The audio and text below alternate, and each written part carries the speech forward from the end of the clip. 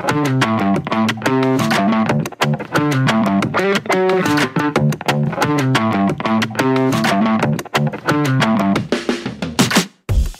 I'm Richard Burnaby, and welcome to another episode of Beyond the Lens, where I speak with some of the most interesting and inspiring people around the world about photography, the arts, travel, conservation, entrepreneurship, and creative culture. Today, I'm joined by an amazing photographer, an equally amazing person, Camille Seaman. Camille is a TED Senior Fellow and a contributor to National Geographic magazine.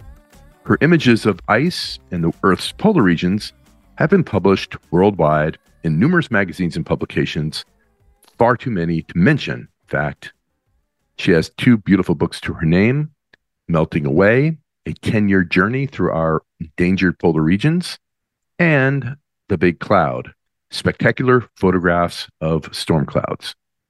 She joins us to talk about her life's journey and what led her to photography, some of her transformational experiences around the world that led her to this place, her fascination with ice, the polar regions, storm chasing, and a lot more.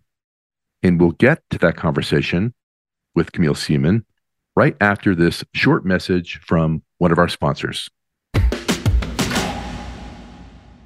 This episode was brought to you by Luminar Neo.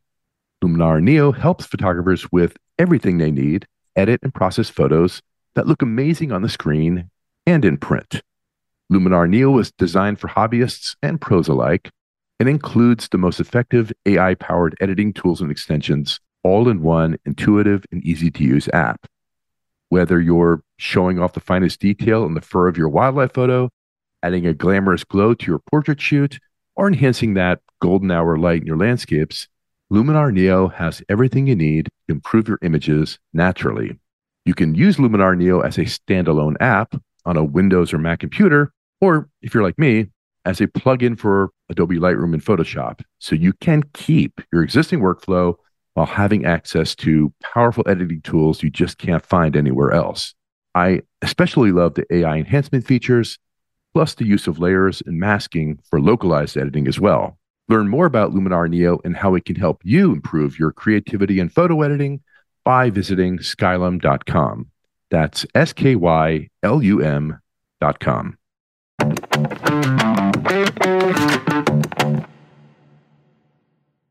Camille, welcome to the Beyond the Lens podcast. Good to have you. Thank you. I have to say, that we were speaking before the recording started, that you were highly requested, recommended to appear here on the podcast. Several people contacted me on Twitter, said I needed to have Camille on the show. So you are one popular lady. I wonder why. Well, all the people who requested were female.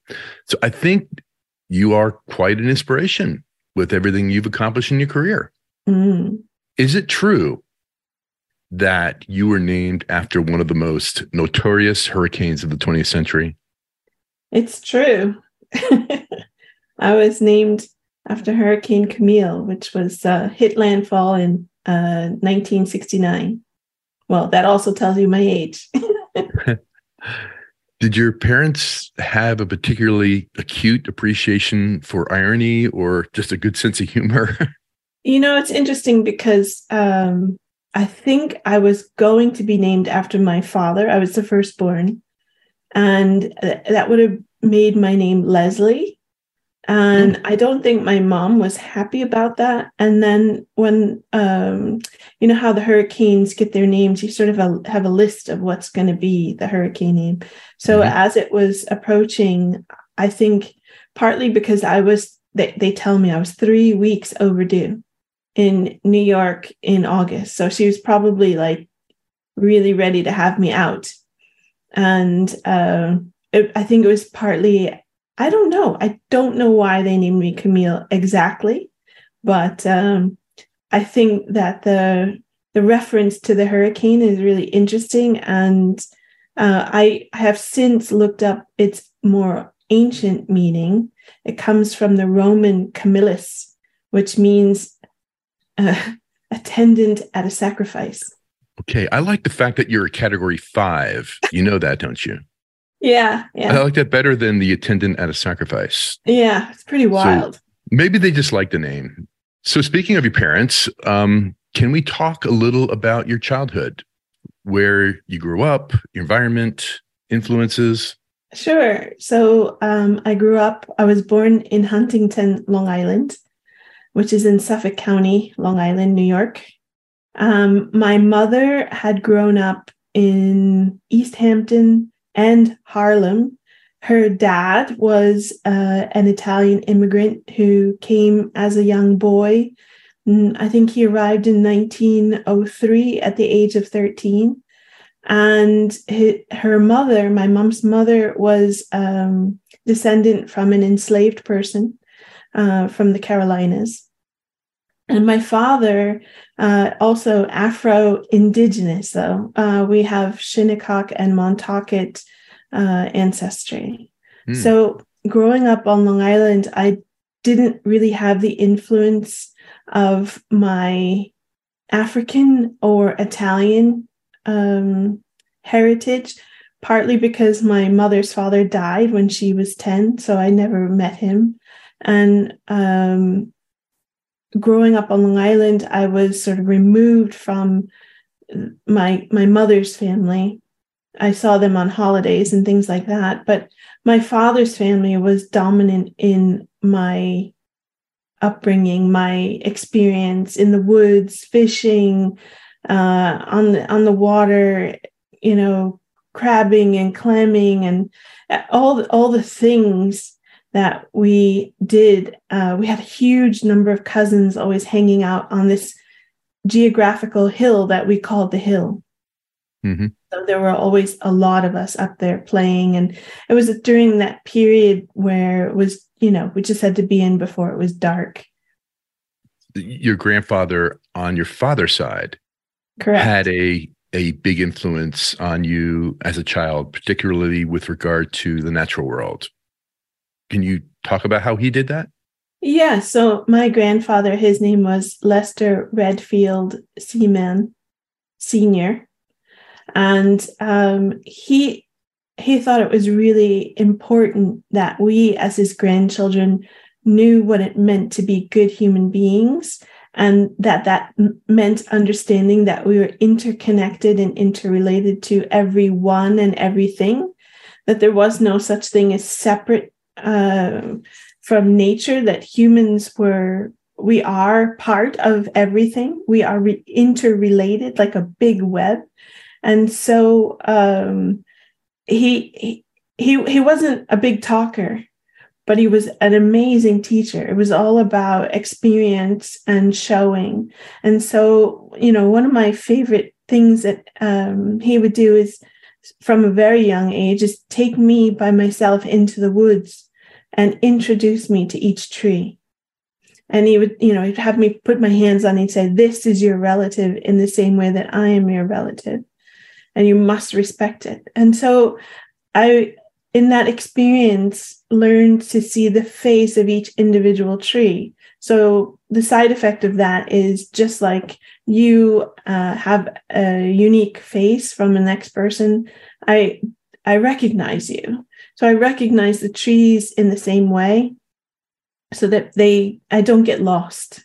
It's very easy to see their uniqueness. And this is not anthropomorphizing them. I'm not trying to make them human. It's just acknowledging that they are alive. They have a wisdom, they have a knowing, and they have a connection to us, that we cannot exist without them. And they have an interrelatedness with us. And so that goes across the board for everything. Another thing he would do, we were very, by all standards, quite poor. And yet we didn't have a lot of money, but we were never poor in our experiences. We had chickens, we had ducks, we had rabbits. And even still, my grandfather would come home with a raccoon or a possum. Sometimes that was dinner. We'd go fishing if we wanted to eat. We'd go crabbing or clamming. And we had a huge garden. And in that garden, it was more my nana's, my grandmother's area. The garden was hers, but Grandpa would, again, take me into the garden with the fish heads, and we'd bury those fish heads into the soil. And again, he would say, this fish feeds the soil that feeds the plant that feeds us. So it was always this showing that interconnectedness that, we're not separate from nature. We're part of nature, and we're all connected. He would have you go outside and find a place out in the woods and just sit for an hour. That one. What was that like, and what kind of effect did that have on your just appreciation for nature? Well, I mean, even beyond my appreciation for nature, this teaching he would do every day from about the time I think I was probably 5, every day, whether it was raining, snowing, hot or cold, I was made to sit outside for 1 hour. And it wasn't so far away from the house. Like I could see the house behind me. One of my favorite places was this big stone. And another place was this picnic table. I would sit on top of the picnic table, and I was not allowed to move from that for an hour. And did you like it at the time? Did you say, "Oh, I got to do that. I got to do this again"? Or is it something that you appreciated later in life? You look back on it, and, yeah, that was great. But how did you feel about it at the time? I think in the beginning I was really belligerent and stubborn, and I would push back, and I'd be like, or if I just didn't want to do it, it's too hot, or it was snowing, or it was pouring rain, I would come in and say, I didn't see anything, Grandpa. And he'd say, well, go back outside. So you just learn to embrace it. And I think definitely now, looking back, I understand that he gave me the most incredible gift. He gave me 2 gifts in that exercise. One was the gift of being still and observing my world. And as a photographer, that is essential, to be able to be present and observe, to see things. It's great preparation to be a nature photographer. Yeah. And I'm sorry, I didn't mean to cut you off. I think that, that there was no way that was known at the time. It was just a way of being aware. And the second gift he gave me was in that awareness, knowing and feeling that veil of separateness just dissolve, and realizing that when we acknowledge that we are interconnected, that beautiful things happen. You end up with a butterfly landing on you, or a bird coming right up to you, or a squirrel eating from your hand, or whatever it is. You end up with these, crazy experiences that people say, wow, how did that happen? And it happened because I acknowledge that I am part of this. And because I'm part of this, I have that respect and awareness. And so then amazing things start to happen. I know you started photography relatively late in life, but is there a specific formative experience as a child or teenager that led you down the path to photography? Well, I think I always enjoyed being the one with the camera. I remember even when it was, this will really date me, those Kodak Instamatic, those rectangle cartridge things. It was a really crappy image, really grainy. But I loved being the one that could press the button. And my family would say, give the camera to Camille because she doesn't cut her heads off. And I remember when the pictures came back being really disappointed that they weren't sharper.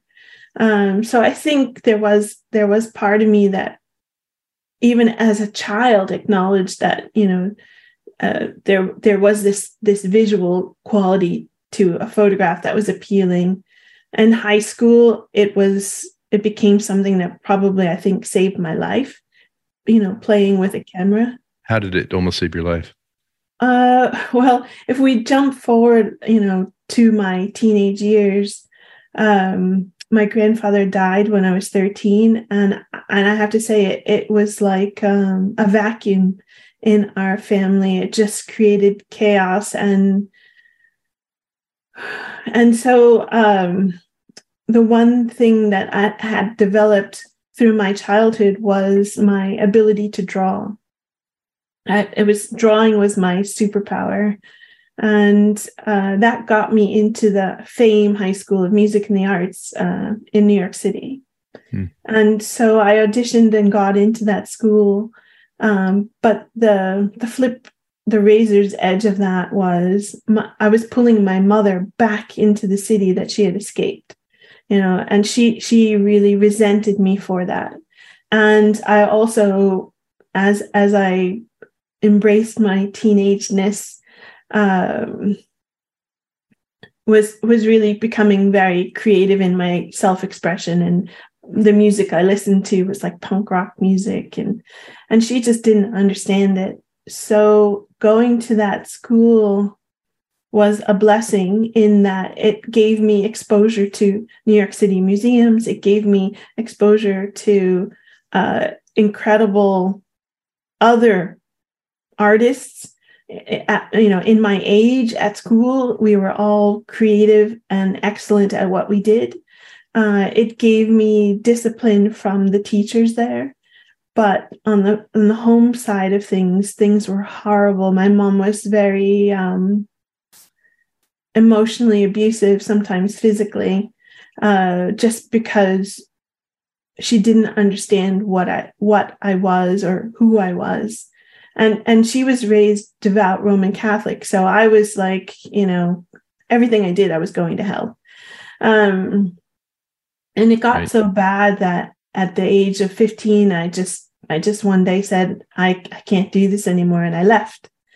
And I remember being really angry and confused at why I was in such a situation where I was sleeping on friends' couches in order to stay in school. And I had lied about my age to get a job in Woolworths to have some money to support myself.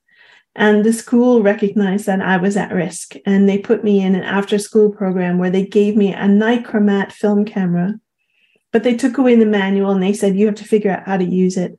But they did teach me how to bulk load black and white film and use a wet darkroom.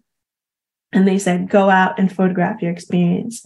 And I have to say that was the most incredible lifeline that anyone could have thrown me, because it gave me something positive and creative to do in that very dark time.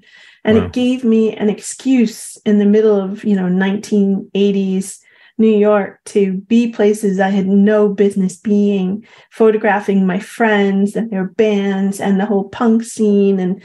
And so that camera really, it kept me from going into the abyss. Wow. That's a great story. Tell us about the early trip you made to Alaska, which I'm sure is many years after that, or maybe it's not as many as I think, and how that may have helped spark your photography career. Yeah. So, even though I had that amazing experience with the camera as a 15-year-old, I think partly because I was in survival mode, didn't ever see myself as being a photographer or thinking that, one day I could be, having my images on the cover of a magazine or something like that. And so life went on. I was lucky enough to go to university, and after university, I moved to California. And while I was in California, I discovered surfing. I became a total surf crazed woman. I was surfing every day. And to support my surfing, I was doing my beadwork, my traditional beadwork. One of the other gifts of my family was I was taught how to make moccasins and all sorts of things. So I was doing this and I loved doing it. And I thought this was my purpose. This is why I existed. I was doing it. You were selling these moccasins and other things you were making. Yeah, I couldn't make them fast enough. I was selling them to galleries across the country and also at powwows and things like that. And I was working 6 days a week, 10 hours a day sometimes, just to fulfill the orders. And one day I woke up and my hand was like on fire. And I went to the doctor and they said, you have Decravane's tendonitis and you have 3 options. You can rest it, you can do surgery, or cortisone shots. And I was like, well, let's try rest. So while I was resting it, my boyfriend at the time, he had to go to LA from Oakland, which is only a 1-hour flight, for business. And he said, why don't you come? And we're sitting in Oakland airport waiting for this flight when the airline announces that they've oversold their flight and they'll give a free round trip ticket to anyone who gives up their seat and waits just 1 hour for the next flight. And I was like, I don't need to go to LA that bad. Mm-hmm. Here's a free ticket. And so I did. I gave up my seat.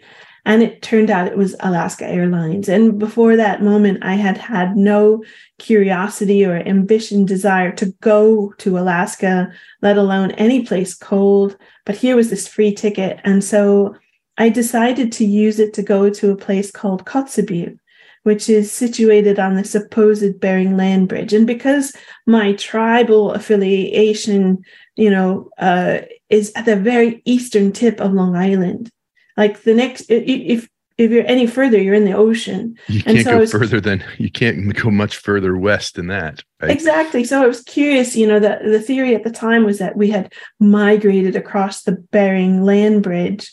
And so I was curious about, well, what does that look like? What does that feel like? And still, I was not a photographer, even though I had a camera with me on that journey. So I arrived in Alaska it was 1999, early March, and they lost my luggage, and the local Inupiat people outfit me in sealskin parka, hat, gloves, everything I need. And they say, don't worry, when your stuff comes, we'll get it to you. And dressed like this, one day I just set out on the ice. And that experience of walking out on the ice, I have to say, I had a film camera. This was before digital.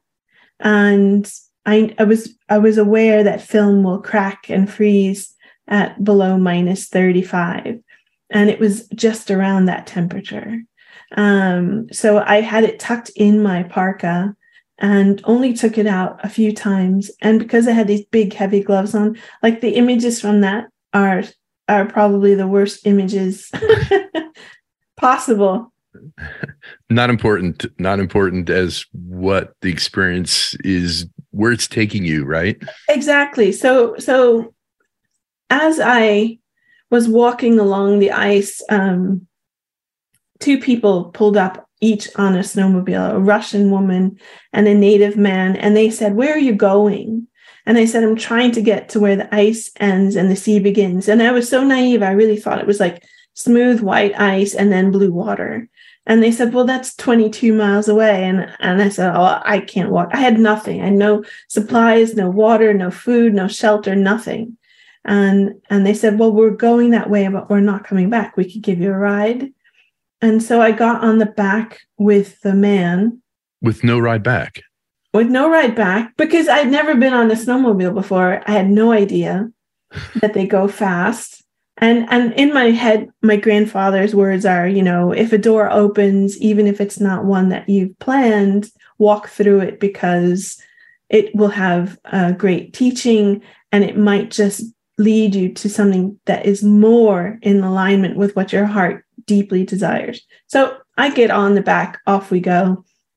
And pretty quick, we're doing like 60 miles an hour across the ice. And after I was like, wow, this is amazing. It's so really cool. And then I started to do the math and I realized, whoa, I have to walk this back. Stop. So they pulled over and they let me off. And I watched as they disappeared into the whiteness in front of me. And then they turned around to look for the town and it was gone. Like all around me in 360 degrees was just whiteness.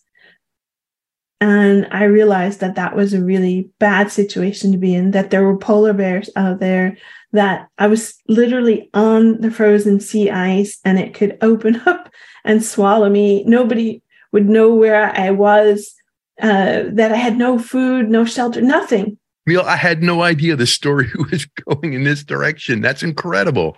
It was a real expletive moment. And so I decided to turn around and follow the snowmobile tracks back before the wind blew them away. And I walked for 5 hours before I saw the town again. And as I walked back, all of my grandfather's teachings were like flooding through my brain. And I understood for the first time in a really visceral way that I was standing on my rock in space, that I was on my planet, that I am of this earth. I am an earthling. I'm made of the material of this planet, and I will return to the material of this planet. I also realized at that same moment that I meant nothing in the scale of time and space, that really the snow would blow over my cold, dead body. I meant nothing. And yet the fact that I could have these thoughts and this experience was in its own way a sort of miracle. And so I made it back. And I discovered that as I did this walk, I was also 3 weeks pregnant with my daughter. So my awakening as an earthling was in tandem with my awakening as a mother. Wow. So you made it back safely, obviously. And I guess, how long did you stick around, or before you headed back down south? So I was out there for probably 10 days. I met some of the locals. It was really culturally very interesting. But when I went back down and I told my mother-in-law this story, she was really intrigued by this idea that I had met my planet. And so as a almost 70-year-old at the time, she signed on to a Russian nuclear-powered ship and went to the actual geographic North Pole because she said she had to see it for herself. And she came back, and in between the period of her going and coming back, of course, I had my daughter. And she said, she had the same experience, that she understood she was standing on her rock in space, and she wanted to write a book about it. By this time, 9/11 had happened. And when 9/11 happened, I remember holding my daughter as the second plane hit. And I remember thinking that my daughter would never know these buildings in the way that I had, except for in a photograph or film. And it was that was the spark. A light switch came on. Like as we were bombing Afghanistan, I remember again sitting on my couch and thinking, what can I do to counter this darkness and this cynicism? And I realized the only skill that I had was I knew how to make pretty pictures. And in that moment, I suddenly knew that I wanted to use my camera to document my life and my experiences. I want to be really, keep it real clear. It wasn't like I was like, I'm going to become a professional photographer and I'm going to spend the next 20 years documenting climate or chasing tornadoes. I just knew that I wanted to document what was beautiful about my life. And I think that the moment that I had that intention, the universe was like, well, I've got a place for you to go. So this is about the time that you reached out to Steve McCurry. Yes. And he invited you to Tibet. Yes, because I was 32 years old when this switch came on. And there was no way I was going back to school to learn what I needed to learn. And so I think also because I had had lots of other different kinds of life experience and wisdom, I knew how I best learned. And so I decided to call up every photographer whose work I was like, how did they do that? And I did. I called him up and I said, I'm really curious about how you use natural available light to make such soulful portraits. And he said, well, if you want to learn that, you have to come with me to Tibet. So we went to Tibet and he kicked my ass. Wait, how did he kick your ass? So because the switch had come on, I was like, I had every format of camera. I think I had 5 different formats of camera with me. I had my Rolleiflex TLR. I had my 35 millimeter SLR. I had a 6x7 medium format. I had a 4x5. I had all these different cameras with me and all the film and everything to go with it. And he was like, first of all, why are you dragging all this stuff around?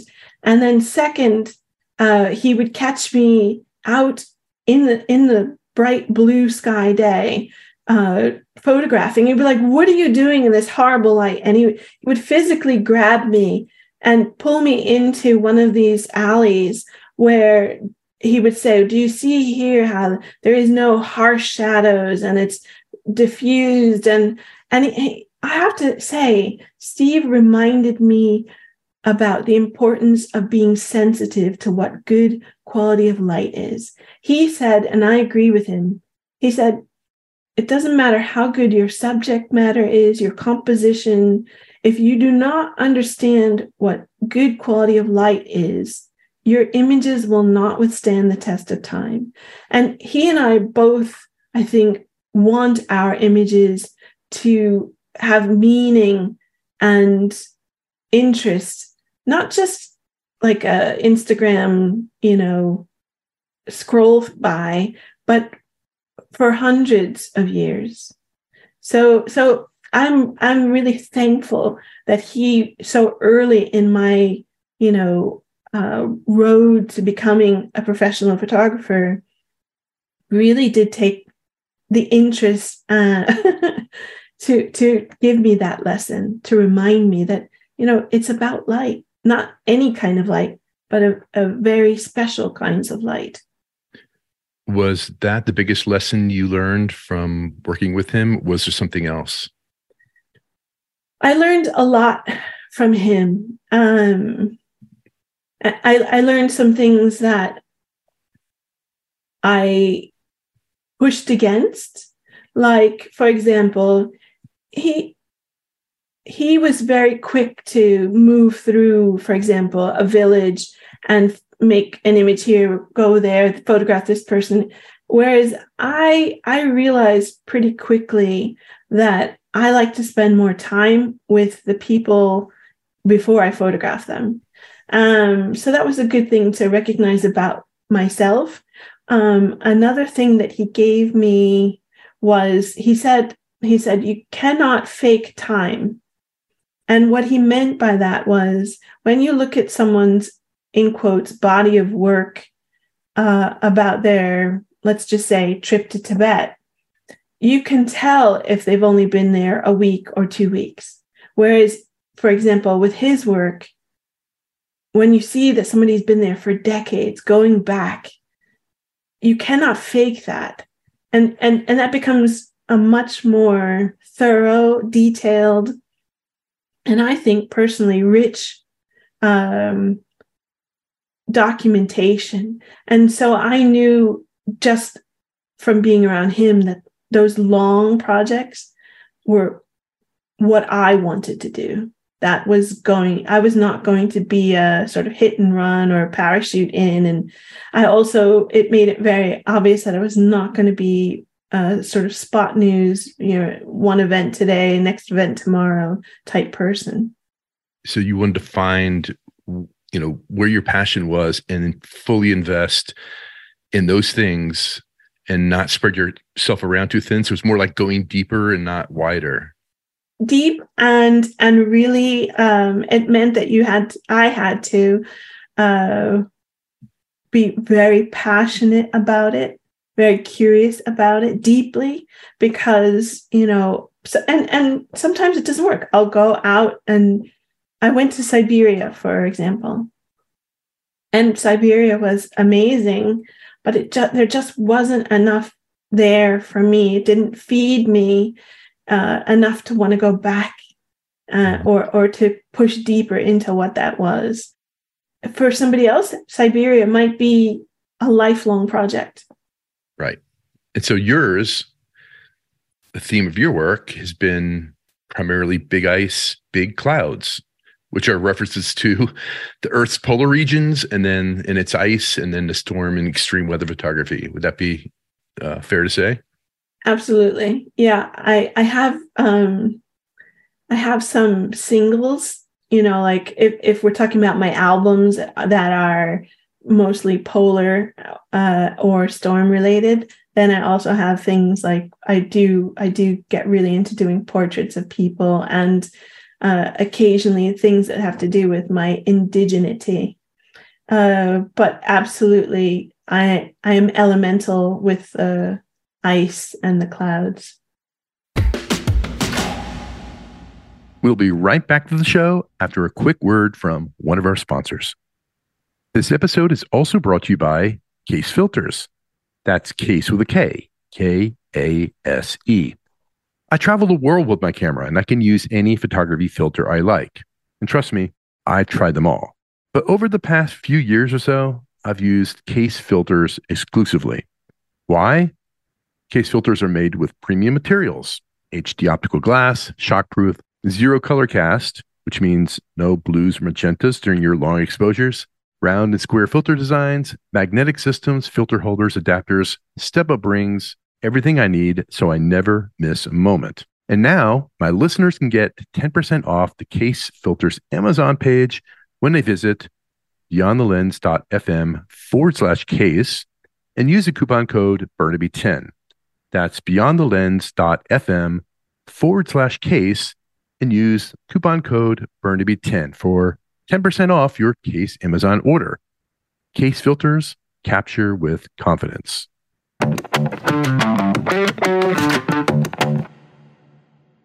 So it only seems appropriate that someone named after a storm would become a storm chasing photographer, right? But where did the love and fascination for ice come from? My last name is Seaman. Oh, of course. It's all in my name. I think all the clues are there. All the clues are there. So back to my tribal heritage. We were traditionally a whaling sea people living on the shores of Long Island, and I think that's in my DNA. That I have to say, when I'm out on ship and we are out of sight of land, like deep water, that's when my whole body really relaxes. And I know that for other people, it's not the same. So I do think that there is part of me that feels really at home on the sea, and I cannot. I mean, even beyond the ice, the experiences that I am so fortunate to have with whale encounters, and it's just incredible the things that I get to witness. Can you describe the emotion that you felt the first time you laid your eyes on an iceberg? Okay, so my first trip where I saw a massive iceberg was to Antarctica, and that was in 2004. So I was almost coming up on 20 years, my first time to Antarctica. And we had decided to go to Antarctica as a thank you to my mother-in-law, who took us to Svalbard up in the Arctic so that she could write her book and include me in her book. And Svalbard was so mind-blowing with its sea ice, and we were on a small Norwegian icebreaker, that we were like, well, if this is the Arctic, what's the Antarctic? And so as a family, we went down there. My daughter turned 5 in Antarctica. And I just remember the first massive tabular iceberg I saw. I think my brain short-circuited, because I remember standing at the bow, sort of shaking, trying to comprehend what this was, like how much time this was, knowing that it starts as a snowflake, one snowflake on top of another snowflake, falling on the polar ice cap, and then moving over thousands of years, sometimes hundreds of thousands of years, as a glacier, very slow, till it gets to the sea and breaks off and becomes an iceberg.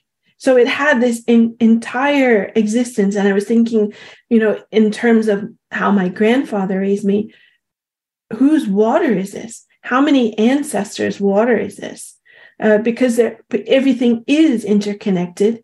I was really blown away by the awesome scale of this thing that existed here on our planet. This was not some faraway science fiction. It was right here on our planet, and how amazing and beautiful. Is that what you mean by photographing icebergs is like taking portraits of your ancestors? Absolutely. Each one, occasionally people will try to use my images as their own. And it's a really weird thing, but I recognize each one of if you showed me 1,000 icebergs, I could point out which ones I had photographed and which ones were not mine. It's almost the same thing with the trees, where I recognize their faces. And so these icebergs, I know that I'm photographing them in this moment, in that light, in this time.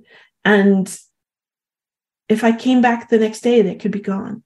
If I came back a year, it'd be very different. And it's very similar to making a portrait of a person in that way, that it is this moment, this brief moment that you want to try and record a piece of their identity, a piece of their character, a piece of what their life and their existence is. And it took years. Makes sense to me. No, that makes perfect sense to me.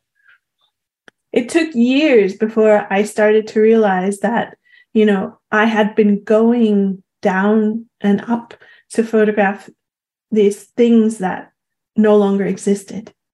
Now they exist only as these photographs.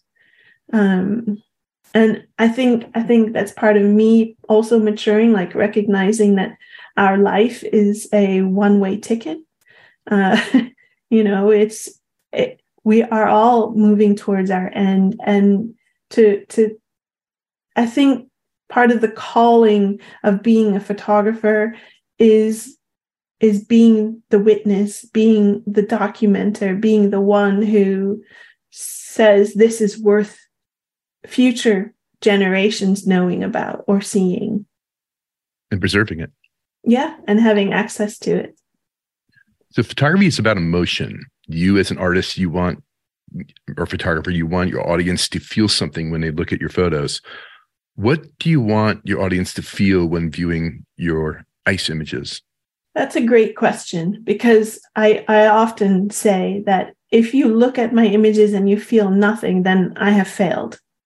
I try to avoid being missionary in my desire to tell people what they should feel or think.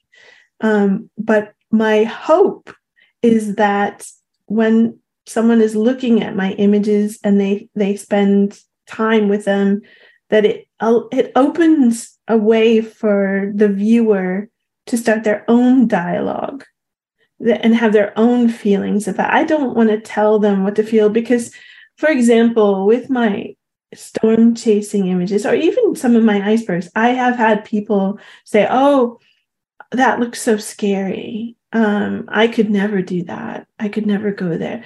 And it's funny, because I'm not trying to make scary images. I think the viewer brings themselves to the image, no matter what it is. And so, I could make something that's really sweet and happy, but if the viewer's mind and beliefs are not feeling that, then it's part of what they're bringing to it. Right. Different people can see and feel different things from the same image. Absolutely. Based on their experiences and their background and the life experiences, and they could feel something completely different than another person. That's exactly what I'm trying to say. Thank you. So is there a connection between the ice photography and glaciers and the storm chasing aspect of your photography, which is another big part of what you do? Well, any connection? Yes, there is, because I had spent a good long while photographing in the polar regions before I started storm chasing. And part of what I was learning when I was in the polar regions alongside these scientists, I was learning about climate change. And they were basically saying that, if we lose stability at the poles with the melting and the warming, that it will affect our temperate zones. It will affect our global stability. And so I was curious about, well, what does that look like? And one day, my daughter was watching, she was 8 years old at the time, was watching Storm Chasers on the Nat Geo channel. And I was vacuuming and I just saw this color and the light. And I was so frustrated because they weren't filming it wide enough. Like I wanted them to turn the camera, and it was my daughter caught me trying to look sideways into the TV. And she said, "Mom, you should do that." And so you did. So I did. Yeah. So during a commercial, I went in and Googled storm chasing, and it turned out it's this whole world where you can pay people to drive you very fast in bad weather. And one website really stood out. It was super uber nerdy. It had lightning flashes across the screen and thunder sounds. And I was like, yes, I recognize passion when I see it. I want this guy. And so all of his trips, this was 2008, were completely booked. So I sent him an email and said, I see you're fully booked, but if anyone cancels, let me know. I'm interested in doing this. And less than an hour later, he emailed back and said, can you be here in 3 days? I just had a spot come open. And so 3 days after my daughter said, Mom, you should do this, I was doing it. You're a doer, Camille. You're a doer. Well, I think it's too easy in life to come up with excuses. Oh, I could, but I should wait, or maybe next year, and my grandfather's words have not let me down when he said, walk through that door, even if it's not one that you planned. I could never have dreamed the life I have, the richness of the things I've been able to witness and record, all because I gave up my seat on an oversold flight. Because I said, okay, I'll go through that door. And I got on the back of the thing with those snowmobilers. And, I said yes to this guy who said, can you be here in 3 days? I think I have a trust in this knowing that, yes, the universe does want to give you exactly what you ask for, even if you don't know quite how to ask for it.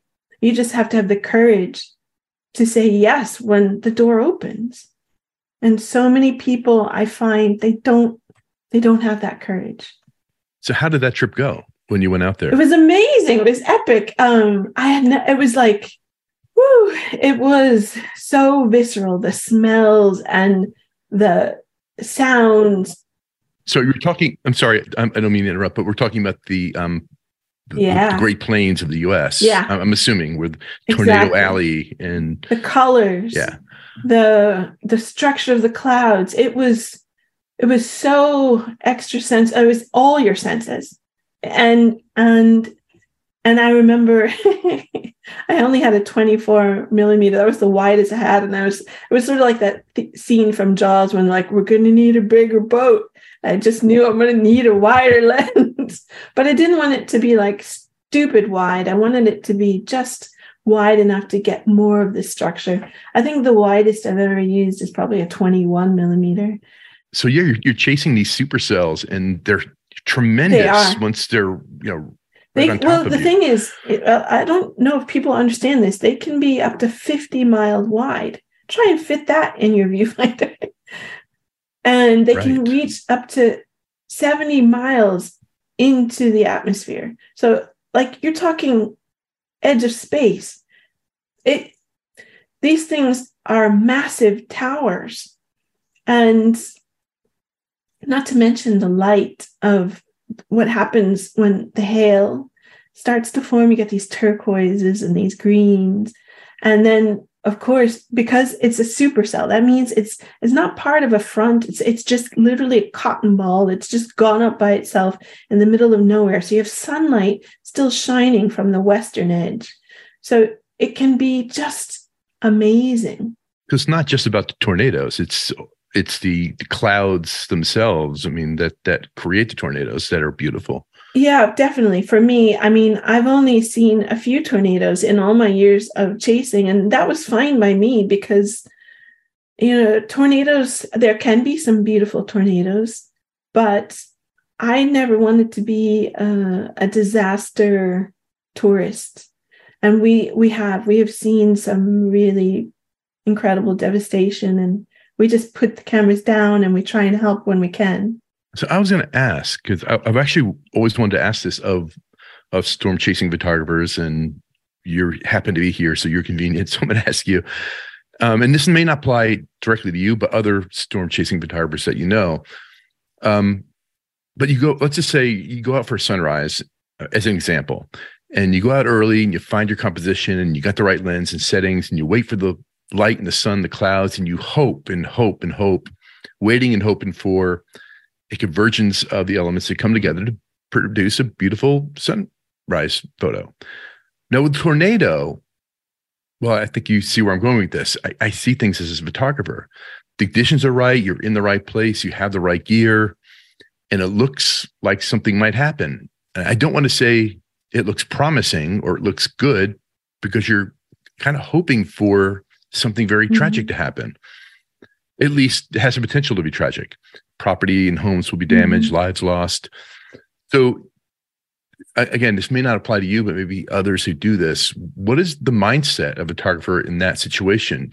You've done a lot of planning. You've stayed in bad motels, driving, eating crappy food, just to have this opportunity, maybe your only opportunity.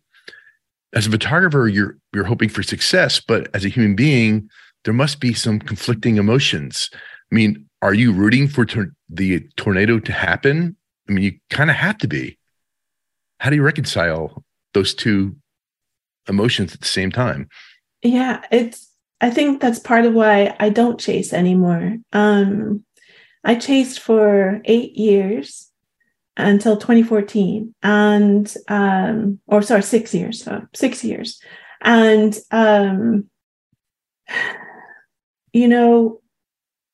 I remember there was this one massive tornado in a place called Bennington, Kansas. And we watched it. We watched it just sort of lower from the sky. And it was massive. And it was between us and the tornado was a small town. I could see the houses. I could see barns, farms.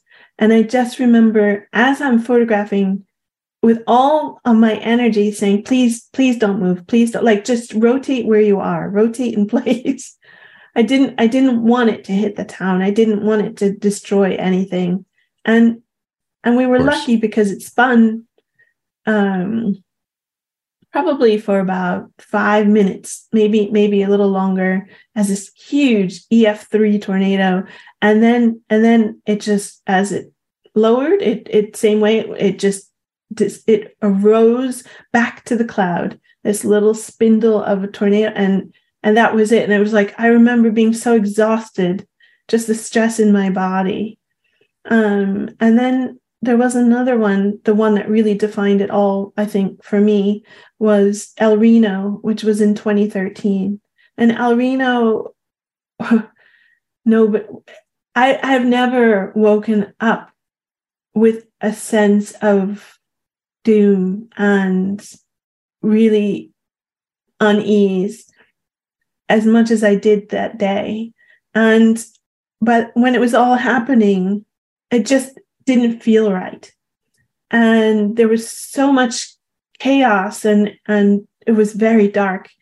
And we had one moment where, as we were driving in our car, this was in Oklahoma, El Reno, Oklahoma, this telephone pole and a tree came down like gates across the road, like just saying stop, as we were about to drive further east into the storm.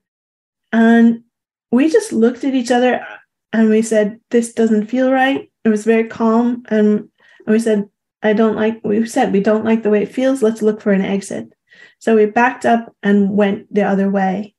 And we were with somebody else who was like, no, I'm going to keep going. So he in his own car kept going.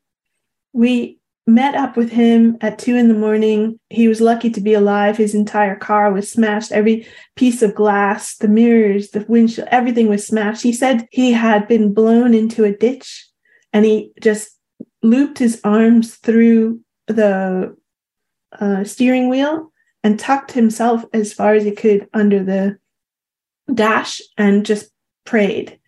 That was a rental car, so he had some explaining to do for that. But he was really lucky to be alive. In that particular storm, I think 11 storm chasers died. One of which was Tim Samaras, who we all knew, he's a Nat Geo, as the most safe guy, the most sensible guy, and his son and his best friend.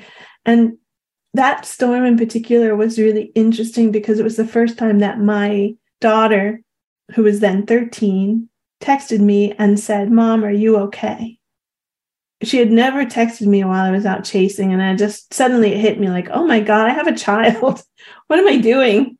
Is that the point where you thought maybe this was enough of storm chasing? Well, it made me, revisit why am I doing this? And so I tried to chase one more year in 2014 with the same people. And I think because of what had happened in 2013, we kind of lost our desire to push the edge a bit. Like if we didn't have a signal that let us know exactly where, what was happening as far as Doppler radar, then we wouldn't go over the next rise. And that meant we missed the image. We missed the storm. We missed the light.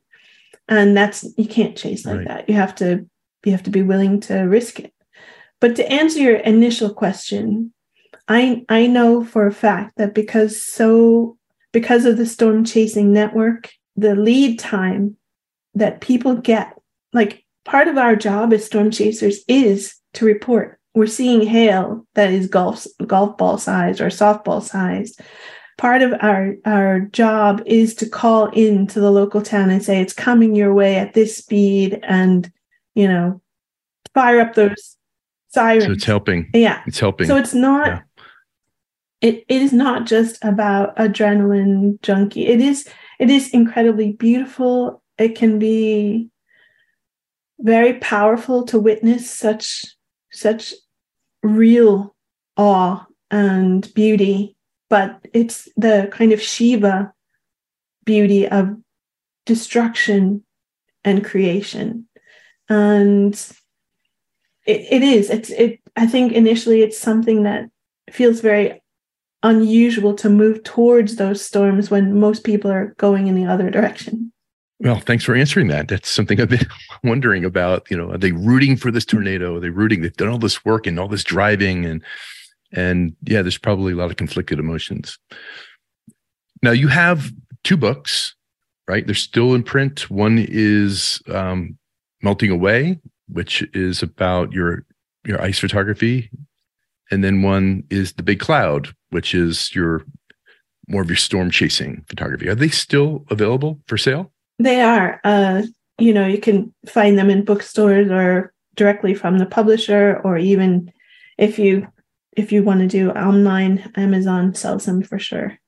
Amazon and your website too. You can buy it on your website?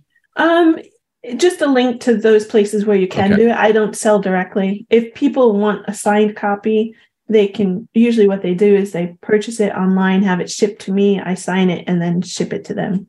So tell us really quick, what is your current project? What are you working on right now? That's a good question.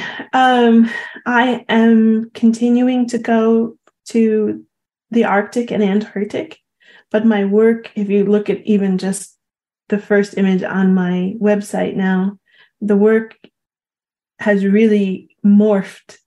I think when I first started going, the work was very noir, it's very dark and brooding and moody, kind of monochromatic. And I don't know if the place has changed or if I have changed, because now all I see is incredible color. I noticed bright sunrise and sunset color in the ice. It's beautiful. Yeah. So I was going to say, maybe I'm just photographing myself in these places, as my feelings in life change. But yeah, it's I'm looking for even more and more and more spectacular light. It's a reflection of your place in life. Exactly. You're in a different place now. So everybody, check out her website. It's CamilleSeaman.com. And you are fairly active on Instagram as well. And that's at Camille Seaman. Any place else that they could find your work? Everything is Camille Seaman. If you're a Twitter person, it's Camille Seaman. Instagram, Facebook. With 2 L's, like the hurricane. Yeah. 2 L's. Yeah. Well, Camille, thanks so much for coming on. I really do appreciate it. You're going to make a lot of happy Twitter followers after this is dropped. You've been great. Thank you. Thank you very much. Travel safe. Thank you. Bye. You've been listening to Beyond the Lens with me, Richard Burnaby. Thanks to Camille Seaman for spending some time with me, sharing some of her insight on her wonderful career in photography. And thanks to you, of course, for listening. Tweet me at Burnaby Photo with any comments or feedback. And if you enjoyed the show, please leave a review on Apple Podcasts, a rating on Spotify, or wherever you listen to your podcasts. I'd love to hear what you think about the show and what you'd like to see from Beyond the Lens in the future. You can sign up to receive an email when a new episode drops at our website, beyondthelens.fm. Here's to truth, adventure, and passion. See you next time.